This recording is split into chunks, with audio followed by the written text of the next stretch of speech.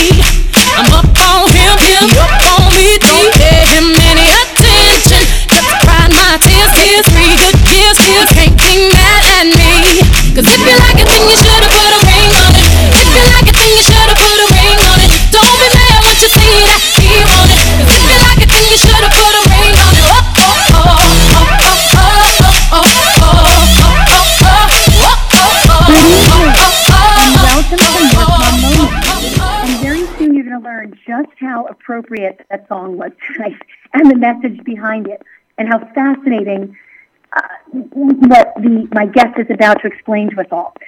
Before I introduce her, I just want to quickly explain to you all what you have gotten yourself into if you're new to Morph Mom Moments. And welcome if you are, and welcome back if you're not. My name is Kathleen Smith. I founded Morph Mom about 6 years ago, and it's morphmom.com. And basically with the idea of rather than reinventing the wheel for those of us who don't know where to begin, I went out and interviewed women all over the country who told their stories. Women who had gone back to work, women who had never left work, women who had children, women who didn't have children.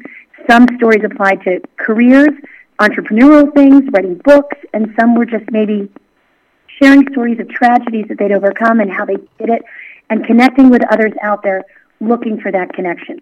So basically, that was the beginning of Morph Mom. It has since morphed over the past 6 years.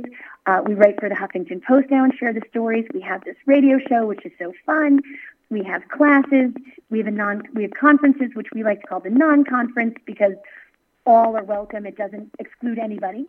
That, by the way, will be April 24th in New Jersey at the Morse Museum. And if you want to find out more about that, please visit the site. But I promise it's really, really fun with great panels, great speakers, great topics, and most importantly, just great women. So without further ado, I am so excited to welcome not only my friend tonight, who is helping me with the show, Lisa Donini, but our very, very amazing guest, Roseanne Lake.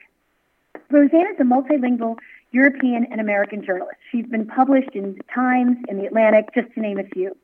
She's currently the Cuba correspondent for The Economist. She was previously based in Beijing as a TV reporter and journalist.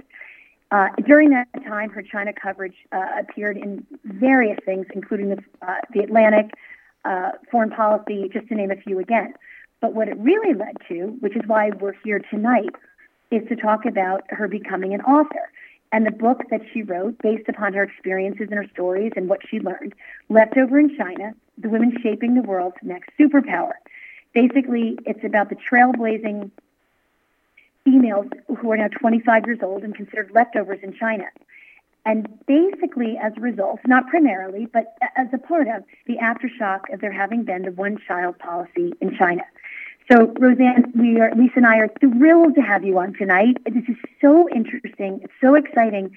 And I have to say, because Lisa and I both have daughters in our 20s, so it's just a fascinating story. So welcome, and thank you for joining us. Thank you both for having me and for playing Beyonce as my opening act. I never thought that would happen. I never thought she'd open for me.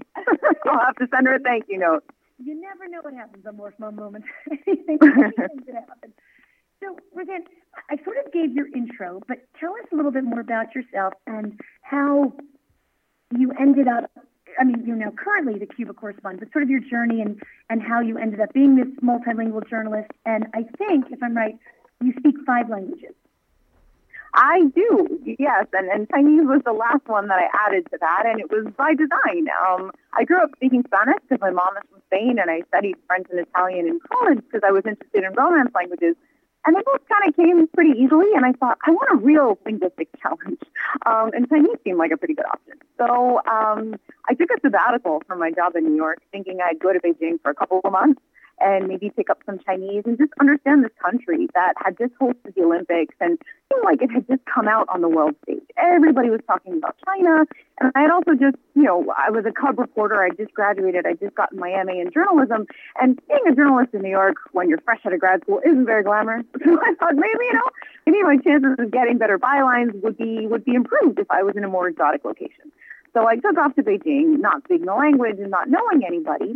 And I got a job as a TV reporter. And just as importantly, I bought a hot orange electric scooter that I proceeded to name Fanta, like the soft drink. And Fanta was initially the reason I stayed in China. It's not the reason I stayed 5 years. Those 3 months morphed into 5 years. But it really is the reason I stuck around. Because on this little Vespa that essentially was like riding around with all the glamour of Roman holiday, but with the power of like a hedge clipper, because it only went about 20 miles an hour. It was like being at a perpetual outdoor theater. I could zip all around Beijing in these gloriously wide bike lanes in a city that's flat as a pancake. Two things that, Havana doesn't have because there's tons of potholes everywhere and they can't import bikes, so forget that. And New York doesn't have either because there's some hills and the bike lanes aren't really bike lanes. But I got to zip around this city and it was fascinating because, for someone who had gone initially curious about the language, I could hear people on the road frustrated in traffic screaming at one another. So the first things I picked up were curse words, of course. And slowly, I just became smitten by this country. And as I picked up the language a little more and more, I started to feel like I was about as conversational as a 2-year-old. And it was like, wait a minute, I can't go now. I'm just starting to be able to function. And it was, through that job at the television station that I met these so-called leftover women some of whom would later become the protagonists of my book, but it was all very unexpected. And the last thing I had planned to do was write a book or even stay that long, much to my mom's dismay. And I'm sorry, you're hearing New York City in the background. No worries. So let me go back for a second. So when you said you met the leftovers, so now you're learning, you have a basis for the language, you're learning the language as you're going through. But when were you first introduced to this idea, leftover, and was it sort of like a self-proclaimed name? Like, did they say this is the leftover culture? Like, how does that happen? Well, it's funny you ask. It was right around this time of year. Chinese New Year has just started. So happy Year of the Dog, incidentally. This happens to be the time of the year when marriage pressures in China reach their absolute zenith. Because, parents are applying a pretty steady layer of marriage pressure throughout the year. It's most acute around Chinese New Year because families are getting together. And the nature of this pressure to get married is socially driven because China, despite being an economic superpower that has evolved very quickly, is still home to a culture that is struggling to recalibrate to a new economic and demographic as a result of that one-child policy reality. And so parents are still very traditionally minded, and this idea of marriage being the only way to become an adult still prevails. And so if you're a woman over 25 or over 27, you're essentially a burning building because your relatives are thinking, they're stuck on this idea that 27 is the prime age to have a child, and that after that age, it will become increasingly more complicated, which it gets more complicated the older you get, but 27 seems to be a little bit on the conservative side. So through this logic, they just assume that no one on the marriage market is going to want you, that you'll be undesirable, and so you're called a leftover. So really, Chinese New Year is a time to, gather around family tables, to enjoy dumplings and tables festooned with fish heads and all of the delicious things that are consumed this time of year. But it's also really a time to skewer any singleton that is in your family and make every attempt that you possibly can to get them dutifully snuggled into wedlock, whether that means, setting them up on all sorts of awkward blind dates or calling neighbors or, aunties or matchmakers and really just pulling out all the stops to see if you can, usher them into a relationship. Were these women, and I don't know if you had the opportunity to speak with the leftovers that had to now come home for the big family thing, were they dreading walking into this? Like, how did they feel about it? Like, they must have been like, oh, here it comes. Yes, precisely. I found out about it after the holiday. So I wasn't even aware that this term existed, but it was after the holiday that I noticed my colleagues were in a very different mood, that I started to ask around. And one of the superiors said, oh, it's because they're not married. And I thought, what? I'm sorry. Say that again. They're 23, 24. I mean, they actually didn't even hit leftover age. It's just that their parents were already starting. And some of them came from not quite so major Chinese cities, and so their parents were a bit more traditionally minded. And they explained to me, I said, well, what's this like? And they said, oh, don't worry, we'll be fine in a week or two. We just, we're still licking our wounds from the holiday, and we'll be okay. But I do know women now, especially now that I'm spending a lot of time in New York, I'm meeting Chinese women who are studying here, and they're all very excited because they say, well, the U.S. school calendar, we don't pause for Chinese New Year, so we can't go home because we have to study, and it's great because essentially studying abroad means you miss 4 series of, Chinese New Years with your family. But it makes it all the harder to go back because then there's a reality check, and it's not so fun when you get back. Or they travel. I mean, even women who are living in China now, many of them use this as an opportunity to go to Australia on holiday, and it's why tickets are astronomical. Anywhere you want to leave from China around this time of year is very high because people travel, and that's part of their way of coping with it. Just kind of staying away, or some of them decide to take their parents on a holiday. Oh, Mom, Dad, come on, let's go to Egypt. Let's forget about this family gathering, and it'll be okay. So with your impression, the pressure, I can't even imagine what that had to be like. Did you feel, so almost like, so the parents were carrying this burden, almost it was like their failure. I don't know, if their daughters were not married at that age, but did you feel like the women, the leftovers, the 25-year-olds, the 27-year-olds, shared that or did not believe that? Like, because they were now confident in their career path and whatever they were doing, or did you feel like they too shared a little bit of that angst or that leftover feeling? I think it was definitely a blow to their self-esteem around the holidays. But, as they said, oh, give us a week or two, we'll take it off. I mean, overwhelmingly, these women were so inspiring because they were approaching this situation, which is a very unpalatable situation, with a great deal of resolve, right? As only daughters, which many of them are, they felt the responsibility to be filial because in China, that's of supreme importance, this respect for your parents. And so they were treading a very fine line between appeasing their parents and maybe going on a blind date here and there, or pretending that they were signed up on, online websites to meet men, and then also just dating on their own terms, right? Doing their own thing. But they did feel the need to sort of check in and appease because they were dutiful daughters. And I think many of them understood that, I also think from interviewing moms that many of them know that their daughters are going to be just fine. It was just that external pressure from, relatives and neighbors and the people that they experienced. And there's a Chinese concept of faith that's, very complex. It's this idea that, the way society sees you, from the outside world is very important. And to not have a child married and to not have a grandchild by a certain age to, go talk to your friends about when you're getting together to do Tai Chi or Qigong or to dance in a park or to sing KTV together, it really is a blow to, to a family's honor in a way. And so, the girls were kind of caught up between the two things. But I think they were also many of them were managing to sort of prove their worth to their parents and make it clear to them, like, look, there are a lot of things that I'm doing really well. You don't need to worry about me. And actually, who's paying for that vacation to Egypt? It's me. So I'm doing just fine. That's right. You know what I found fascinating? I mean, so I was reading this before, that, okay, so they have sort of this much more conservative, traditional view of being married by a certain age and fulfilling this marital role that that everybody's looking upon. But at the same time, due to this one-child policy at the time, there turned out to be an enormous gender imbalance. So maybe 20 million more men at the time, and those with daughters, then sort of with only daughters, pushed those daughters to pursue careers like if they had a son. So the daughters, in an economic, professional thing, were pushed and pushed and pushed ahead in a very non-conservative way, as opposed to the way socially they were being raised. So that dichotomy is fascinating to me, that traditionally they should be, fulfilling sort of like an old thing that you need to be married, you need to have kids. But then they were so advanced as far as the, having a woman excel in all other realms. Right, seeking education, seeking professional employment, all that. Yeah. That's exactly right. I mean, from when they were younger, as only daughters, as China's first generations of only daughters in families where parents were open-minded to keep a daughter, because a lot of them disposed of their daughters. That's why you have this gender balance. That's why you have so many boys and girls.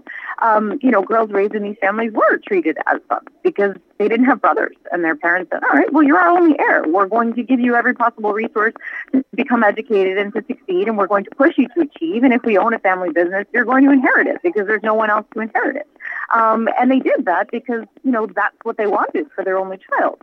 But that is these daughters, and it would be true to the extent where many would say, don't date in college. We need you to focus on studying and on your career. And then suddenly after graduation, it was like, are you married yet? And the frenzy kicks in.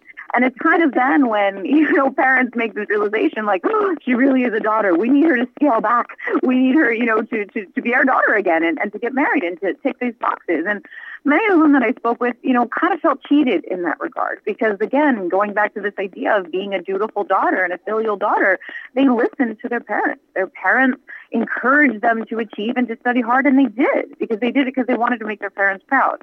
And nobody realized that it would really eclipse their value on the marriage market when they became older, but that is effectively what's happening. Well, it also raises the bar for what type of husband she will accept, and they would probably also accept, given that they've invested so much in their daughters. It absolutely does, and some pretty wild things are happening as a result. I spoke to a woman who is an only daughter. She was born in Shanghai. She was born to parents who didn't really have the chance to raise her because they had their own business and they needed to work really, really hard. She's about 28 years old now, I believe. 29, actually. She's right on the cusp of 30, which is driving her parents bonkers. And she's just split up with her partner. So they're really going nuts this Chinese year. But she's from a well-to-do family, and they expect her to marry an equally well-to-do guy. And this is true to the extent that because they own property in Shanghai, they expect, which is a major city, right? They expect her partner to own property in a major city. And now, since you can have 2 children in China, there's a 2-child policy as of 2015, they expect her to have 2 children because they want their own designated grandchild.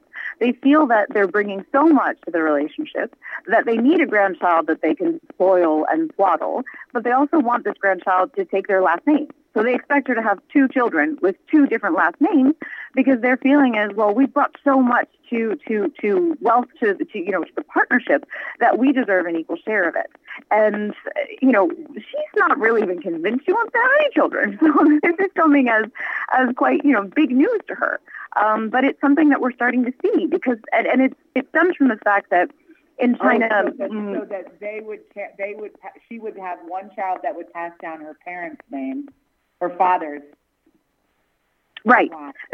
Exactly. One for each side of the family. Got one child with that name, and they each have a descending line with that name. Yes.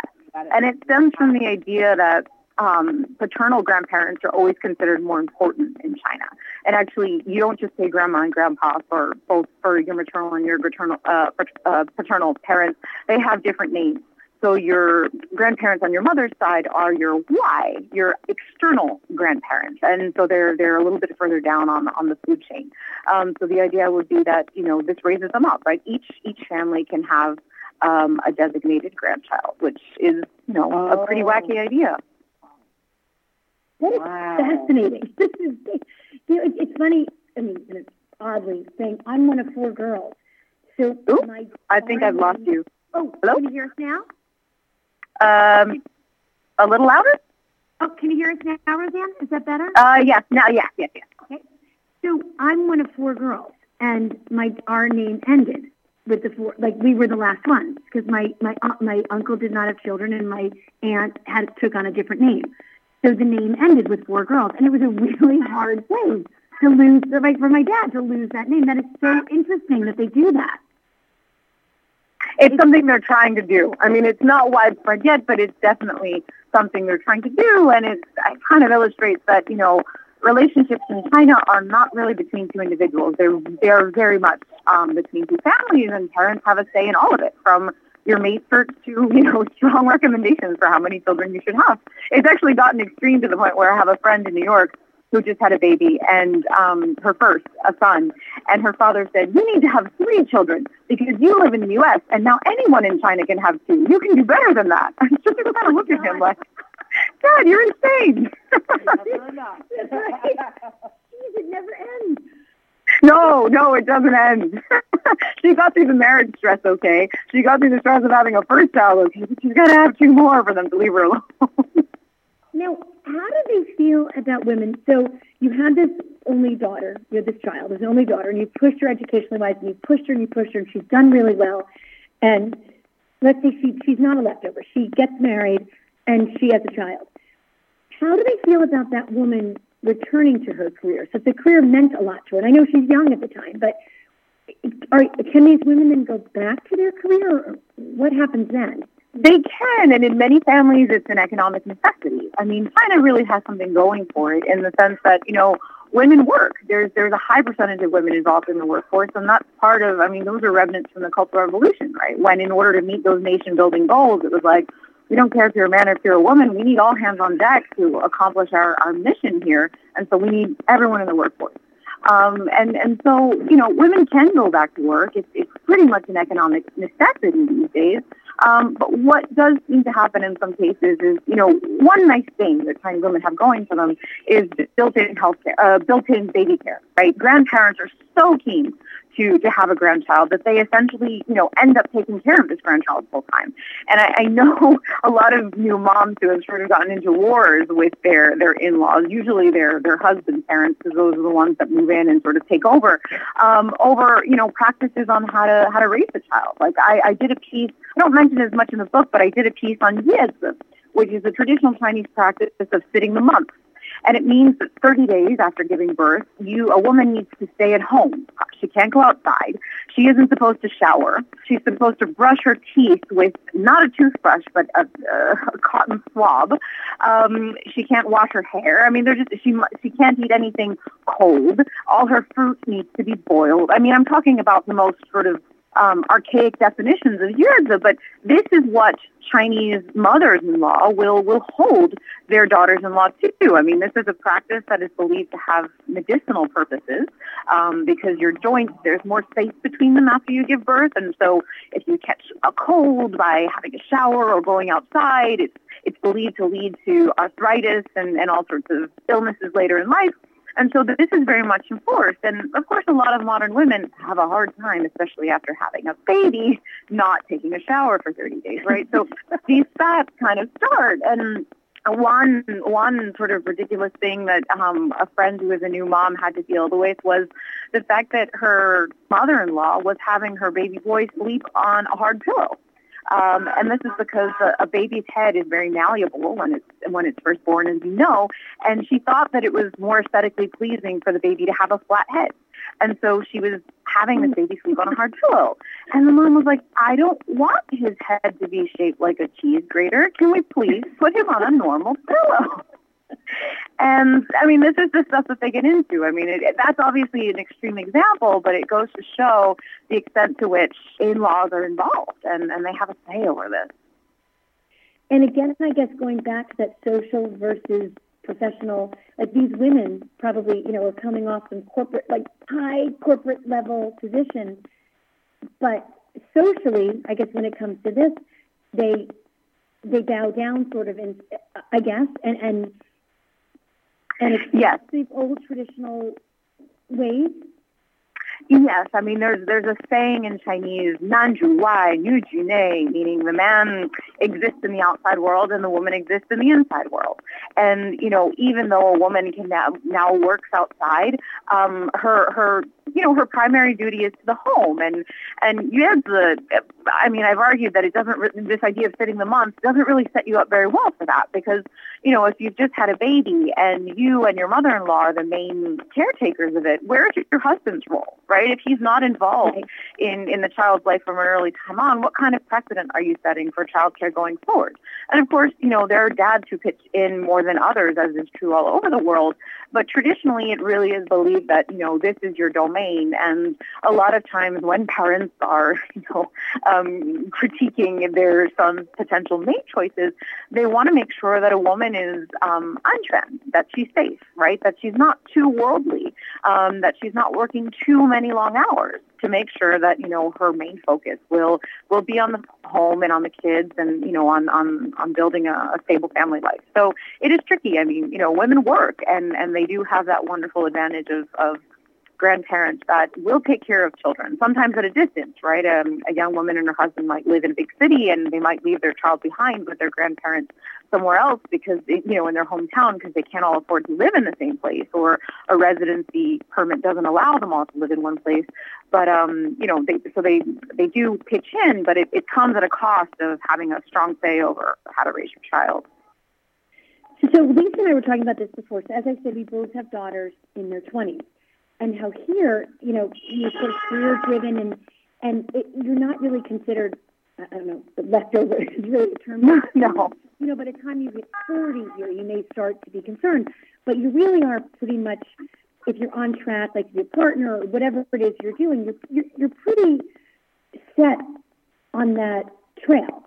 When these women, so not the leftovers, but those who do have these children at 25 and 27, who had careers beforehand, is it easy for them to come back in at the position or the level that they were before they left? Like, how does that work? Like, here it's difficult. The concern is once you leave, it's difficult to come back in. Having stayed home with your kids for however the length of time, it's difficult to come back in at that level or the position that you were at. Is that true in China as well? Is that a concern for some of these women? Of course, it definitely is. I write about other countries in the book because I try to draw parallels between other East Asian tiger economies. And, I mentioned some research in there about Singaporean women, many married ones, who may have a child and they decide to abort the next one. They're married and they decide to abort the next one because they're worried about the professional costs that it will entail. And this is definitely true in China, and it actually starts even before you leave the workforce to have children.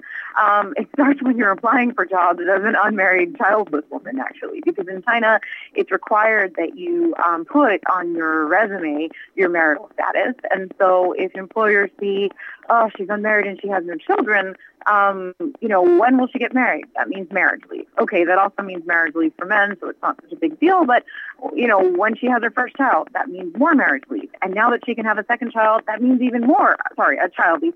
That means even more child leave. And so it just kind of adds another layer of discrimination that women face in the workforce that makes it harder. The terms are not the maternity leave terms are not generous. They're not really generous enough in anywhere in the world. So it certainly does make it harder. I mean, it is a concern that, you can derail your career if you take off even just, 6-7 months to look after a child. And you don't have to because you have, parents who may be willing to do that for you. But of course, there's certainly moms who want to do that as just part of enjoying being a new mom. In the workforce, they go around and say how many women have hit high corporate levels. Are there many women in China that have achieved these high, CEO level positions or whatever, have gone far in their careers? So I know socially it's more traditional, but as far as the workplace, how are women? Is it more in private, like in family businesses where the daughters will take over those businesses, or is it also in the corporate? You see a bit of both. I mean, China's home to the largest percentage of self-made female billionaires per capita in the world. That's a very big deal. And a lot of that comes from that history, sort of as we talked about earlier, of having women involved in the workforce from an early time, right, from the days of the Cultural Revolution. It's tricky because on the one hand, you do see women in stratospheric levels of finance. In the venture capital space, that seems especially true. You see partners at VC firms. It's an active space for Chinese women, and they are moving big dollars. But it does get a little bit tricky when it comes to managing a relationship. I mean, I was talking to someone who works at a large financial firm, and we were chatting about Indira Nooyi, who had been speaking at the Aspen Ideas Festival, and she was telling a story about the day that she was promoted CEO of Pepsi, and she got home, and I believe it was her mother who was berating her for not having come home with milk, something along those lines. And, she told her the news of her big promotion, and her mom said, or mother-in-law, I can't remember which, it's in the book properly. She said, I don't care what you are. The second you pull into this garage, you're the wife and you're the mother, and so get that milk, right? And I was telling him this story, and he said, in China, we don't have this problem. And I said, oh, you don't? And he said, no, because that woman would already be divorced. And I thought, oh, okay, great. That's encouraging. Like, no man is going to tolerate a woman, who's that important. So just forget, this is the problem we don't have. It's great. It's terrifying. I love how frank Chinese men can be sometimes. How candid they are. So you've heard, so how many women, I don't know if you can count, but generally speaking, did you interview for the book? I spoke to over 100 for them. I needed to get a sense of what this whole leftover equation was like. And because it wasn't my intent to write a book, it kind of just started off as a hobby, right? I had colleagues in the situation. I asked them questions about it. And as I wanted to know more and more, they would share their stories with me. And I think it was somehow cathartic to be able to talk about this, because it's not something that's sort of given the traditional nature of China that you talk with in too much detail with your friends. And I think because I was a foreigner and because I was coming from New York, they were curious to know, is it real? Is it really like Sex and the City? It was an exchange, and that was a great advantage that I benefited from as a young reporter. I was their age, and I guess there was that affinity, right? We could talk about things in that way. It was an exchange more than actual interviews at the beginning. And I don't know, at some point I sort of became the leftover whisperer. One leftover woman would say, hey, she's interested in leftover women stories, go talk to her. And then, the word would keep spreading. And so I would meet them, and they're really not hard to find. Especially in a place like Beijing, there's a very dense concentration of leftover women. And so, to get different perspectives on what their lives were like, I spoke to many, and then for the book, I narrowed it down to 4 main characters whose stories I thought were emblematic of, the struggles that they face, and also the different kinds of leftovers that exist. There are some who, were born from well-to-do families, into well-to-do families, like the colleague I mentioned earlier from Shanghai, but others, who were from places a little bit further from the bigger cities and from more, average middle-class families, and who had, they didn't have superpowered jobs. One of the main characters in my book is a Chinese teacher. She doesn't make very much money a month. She lives in a shared housing block with 6 other girls, and yet, she is a leftover because she is, sort of rebuking those advances or those ultimatums to get married. And because ultimately, I really feel that being a leftover woman in China is a mindset, right? It's a leftover is any woman who is secure in her idea of what she thinks will make her happy, and she doesn't cave to pressure to get married just because it's time, and she's not willing to marry a complete stranger just because it's time and just to appease her parents. And you can do that if you're making, $30,000 a month, or if you're making $3,000, which would be high for China. So maybe different numbers, but the salary doesn't really matter. I really think it's a mindset that leftover women share. And you mentioned something about, that I read something about, you were talking about the dating sites, and there was something called Two Red Beans, I think it was, and how there's even like familial manipulation of their dating sites or of their apps that trying to sabotage these women. Yeah, so it wasn't Two Red Beans. Two Red Beans is a site used by the Chinese diaspora, so it's anybody out of China. The website that I mentioned was Shijidayuan, which is a Chinese website. And yes, as I've discovered, it's not uncommon for parents, usually Chinese moms, sometimes Chinese dads, to log on and create profiles for their children and chat on their behalf. And this ends up being really funny because, you have moms saying things on behalf of their daughters that really nobody under the age of 60 would ever say to a guy. Things like, I want to be your right hand and your left shoulder, and then all of this stuff. And they set up dates, and then, a girl will get a message saying 4:00 at this cafe, go show up with this guy. And it's very funny how involved they are. And it happens to men too. I mean, I have a friend who I guess on paper is a catch. He's in finance, he makes good money, he's from a good family, he's studied abroad, he's bilingual, and he's just not ready to settle down. He enjoys his status, and he plays the field. And it's really time for you to settle down. And he was actually a VIP member on this website because he is so considered such an eligible bachelor. So they gave him a free membership, and he created his profile, and his dad edited it. His dad demanded to edit it to make it more marriage-minded. And he was like, oh, he totally put an end to my hookups. So there's that you have to contend with as well. There's a leftover age for women at 25 to 27. Is there a leftover age for men, now that you said that? Like, are parents again, back to when they only had one child, is there the pressure on men to get married by a certain age? There's pressure on men to get married, but not by a certain age. And the only reason that's true is because the pressure that women get stems directly from fertility, right? The idea that after 27, your babies are going to come out funky, so you need to have a baby before because no one's going to want you after that. For men, obviously, those reproductive concerns don't exist, but men still do face a tremendous amount of pressure. It's not so much to do it by a certain time, but it's to accumulate a certain amount of wealth.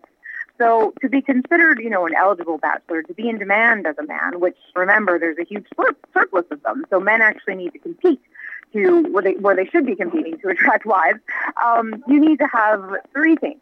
So the songs of Kiaosa. You need to own a mortgage-free home. You should own a car, which in China is wacky because there's a markup on a lot of the imported ones, and getting a license for your car is also a very expensive and time-consuming affair. And you need to have cash.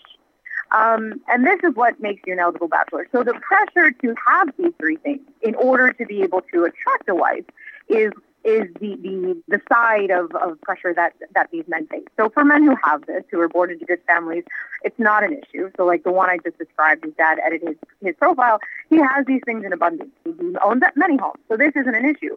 But for many men in China, especially those surplus men who, many of these men were born in rural areas where parents were more determined to have a son and where they, where selective abortion was used to get rid of the girls.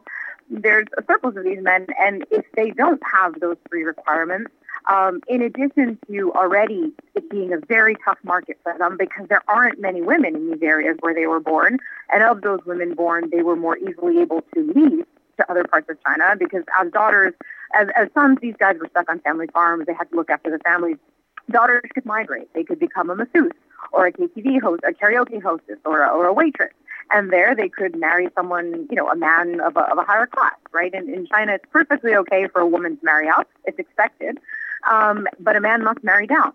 And so if a man, a man must have more than a woman has. And for these rural men who don't have much at all and who on top of it are in surplus, the pressure is tremendous. And it gets to the point that, parents have to pool together all of their family resources to be able to afford a house. And sometimes they go to extreme measures to do this. I write in the book about this idea of, that became popular in a village in China, phantom third houses. So people who would build a home, parents who would build a home for their son, and they could only afford to, actually furnish and fill out 2 floors, but they would put a phantom third story on it to make it look taller from the outside, so that matchmakers or anyone tasked with finding their son a potential mate would go, oh, that's a really big house. We'll put him to the top of the list of men searching for a wife. And in cases where that doesn't work out, I mean, it's not unheard of for these men to travel to Vietnam and buy a bride. Or worse yet, this obviously fuels a market for bride napping from other countries in East Asia that are not as wealthy. So the imbalance is something very serious, but the pressure is certainly on both genders, but for very, very different reasons. For women, it's age, and for men, it's resources to be able to attract a wife. What you were describing with the males, I would have predicted, that's what you would predict from this imbalance that they put into place. That's what you would have thought. I would have thought it would be so easy for women to find a husband because there's this imbalance. I would not have predicted that because they were their families put so much into their education or their plans for career or whatever, that they would then almost exclude many of the men because you're above, you have a job that pays above what another man can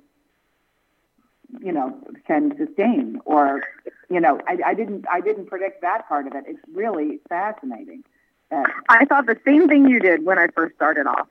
when I was talking to my colleagues who were a bit down because they'd come back from, their hometowns with this fresh layer of pressure, I said, ladies, there's a surplus of men. Are you sure you're not just being lazy?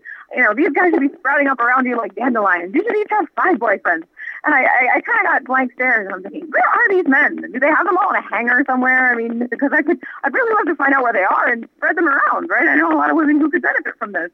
And then I realized that it was all in the geography of it. I mean, geographically, they're in a completely different place, and also socially and from an educational perspective. And the chances of these people, these two populations of leftovers ever crossing paths is very slim. And so ultimately, it throws, as you said, it throws your idea of supply and demand, because the types of men that would be in demand, or that the types of men that these women could marry, given the tradition of hypergamy, are actually in more limited supply. And on top of it, any woman in China can and would want to marry them, right? Men who are at the top of the game, they could marry someone very young and very poor, or they could marry their contemporary. It doesn't matter. Right. But a woman at the top of her game, it would be frowned upon if she married someone much younger or of a different class, right? Or of a lower class. So that's what really throws the market. Yeah. Do you think that was ever a consideration? So during the one-child policy, we were talking about that, how, you'd want your son to excel, but if you only had a female child, you'd want that child to excel. Do you think that was ever a consideration to hold them back, thinking, I don't know, forward thinking that there are not going to be as many men out there? We're going to, hinder your educational progress or your professional progress because of that? Do you think that ever trumps, I guess, the social part trumps the professional educational part? Initially, I really don't think it did. I mean, now it's becoming more understood that the education part can get you in trouble. And, I have interviewed women whose parents have discouraged them from pursuing a PhD, because when you're a female PhD in China, you're essentially a third sex. You're not a man, you're not a woman, you're just a PhD, and that means you're far too superior to be married. There are other families that are a bit more benevolent, and they'll say, well, you can't get a PhD in aeronautics, but you can get one in sociology because you'll have a more flexible schedule and you won't be so intimidating. I mean, it's really, the hierarchy of it is wacky, and it really depends on your parents. I also know, PhD advisors at universities in China. There's actually one who I interviewed for the book. He explained to me that whenever he's got a female PhD student or a postdoc candidate, he makes a point of meeting with her family and explaining to her that he's just as interested in helping their daughter to graduate as he is in helping her to find a partner, because he understands that, this is something that parents are apprehensive about, and he also knows that it makes it harder on women. He also explained that because he works in the field of computer science, because there are, it's a field with traditionally a pretty high concentration of men, but a larger percentage of women than I think you would see in most computer science programs in the States, it is actually a little bit easier for these women to find partners while they're in college. So it's possible that they find a mate while they're getting their PhD or their postdoc, because there are men for them to choose from. Where it gets tricky is after they graduate, because once they're in the workforce, if they, say they start to work for IBM, a lot of their peers, the male colleagues, will be married already, and so that pool goes away. But there is that window where higher education, if you're studying a certain field that has a high concentration of men, you'll be fine. But if you're getting a PhD, for example, in literature, you're going to run into a little bit more trouble. So it does play into women's considerations of higher education and certainly their parents. So the pressure started long before 25. Right. Yes. Oh, yes. I mean, this is why, colleagues at 23 and 24 were already getting in trouble. It really just leads up to you officially being a leftover, but you're a partial leftover. And I have women who, I've met women who, someone you just meet, you used to live in China. What did you do there? Oh, I'm researching a book about leftover women. And they'll say, oh, I'm a leftover. And you look at them and, they're 19 or 20 or 21. And they just assume that because they're interested in school and they're studying abroad, that this is probably what they're going to end up being. And it's not like, they might say it like with a bit of, I'm a leftover, a bit of dismay. It's not like their life is over. I mean, if they were really frustrated about the situation, they could probably do things to remedy it. But it's just something they mentioned, from a very young age. Like, this is where I'm headed because I have the profile of what usually ends up being a leftover woman, and it's not a bad thing. I'm just ready and prepared for it, and my parents are already pressuring me, and I'm finding creative, resourceful ways to keep them at bay. But it's so sad that just like coming out of the gate, like you've been labeled. Like you've been labeled. Right? I mean, it's not just China. In Japan, for a long time, you were a Christmas cake if you were unmarried after 25. And it was the idea that, like just after Christmas, after your 25th birthday, it's like, it's over, party's over, it's, move on. And then they bumped it up to 31. So they were calling these women New Year's noodles. It's like after your 31st birthday, it's over. I mean, this is not, it's not, in Latin America, there's some Spanish-speaking countries, you'll get jamona solterona, which means a lonely ham. And, that also happens. That's even worse.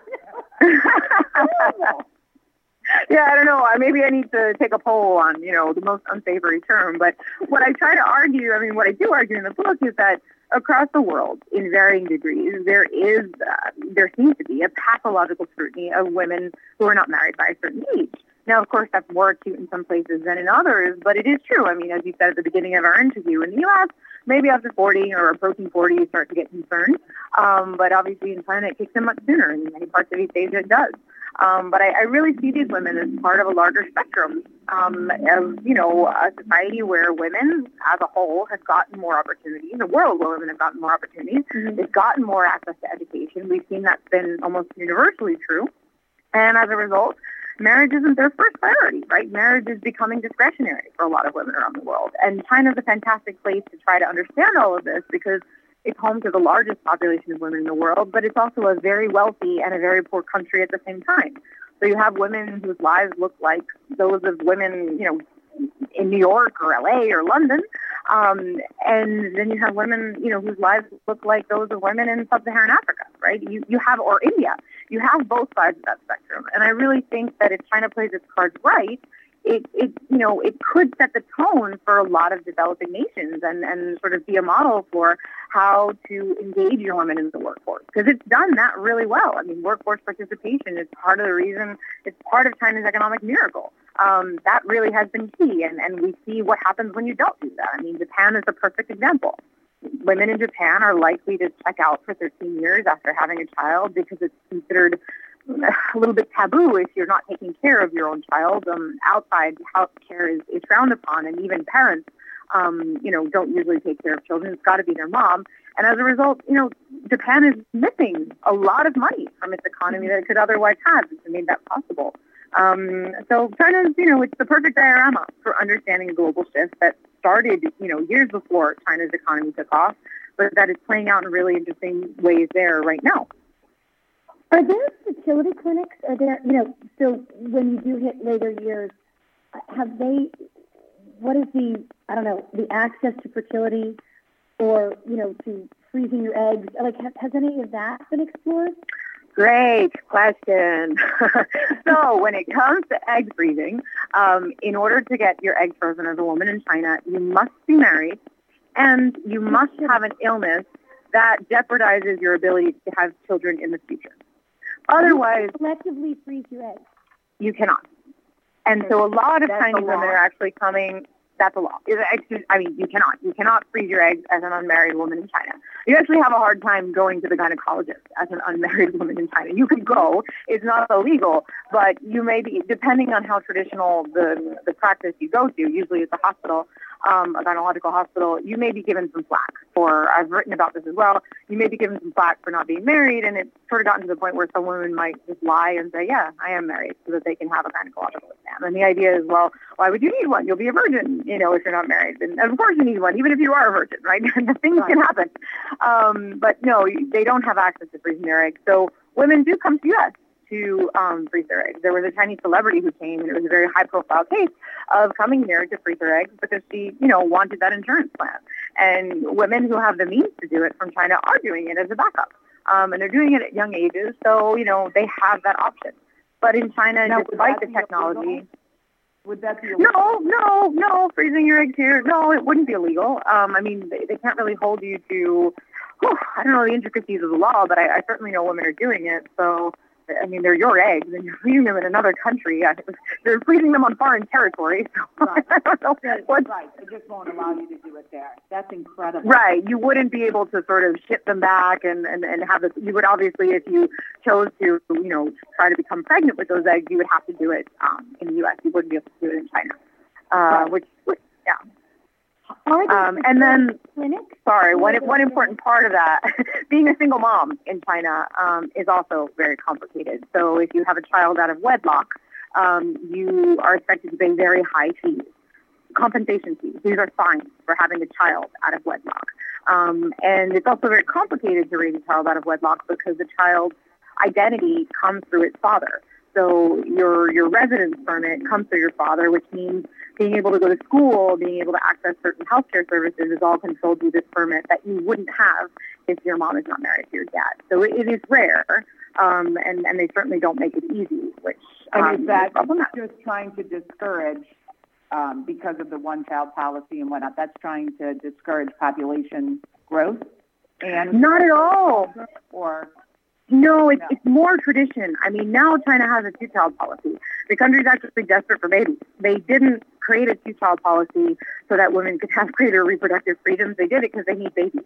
The birth rate is below replacement, and the population is shrinking. They want babies, and so they promoted this policy. They upped it to a two-child policy. And as reported in the New York Times, after women under the peak years of the one-child policy, after a woman gave birth, many times a steel IUD, a stainless steel IUD, an uterine device, basically birth control, right, was forcibly installed in her to assure that she wouldn't have another child. And, unlike the IUDs that we'd be familiar with, you couldn't just go to your gynecologist and have this tugged out. You needed to have it surgically removed. They purposely made them hard to remove to make sure that the one-child policy wasn't going to be violated.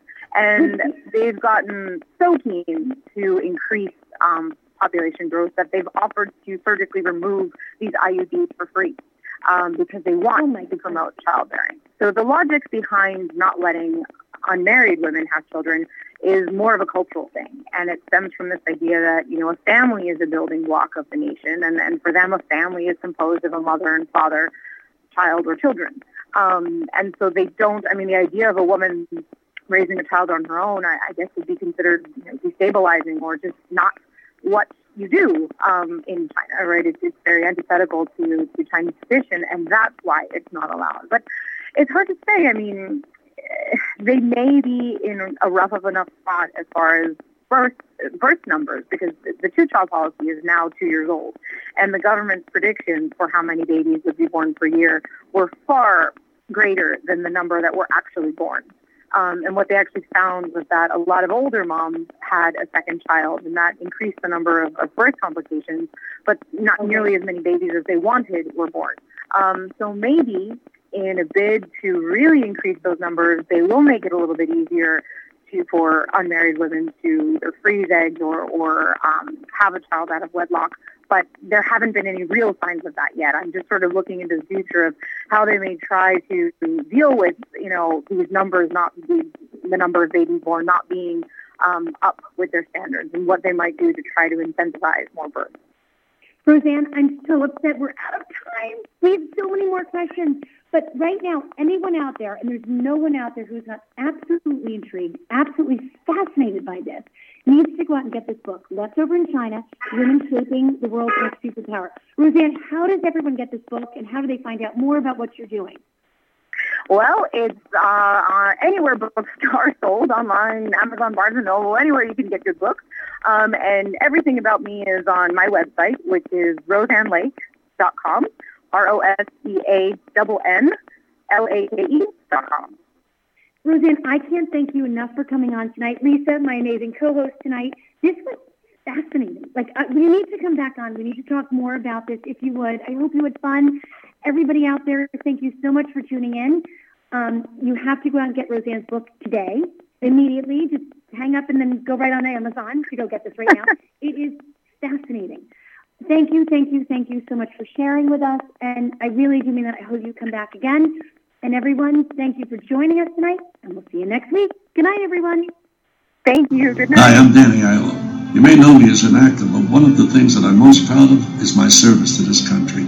In the Army, I saw firsthand how training and discipline instill the values that create great leadership abilities and a can-do spirit. Those same strong values stay with service members when they return to civilian life and enter the workplace. So remember to hire smart and bet on a vet. To learn more, call 888-44-SALUTE or visit saluteheroes.org.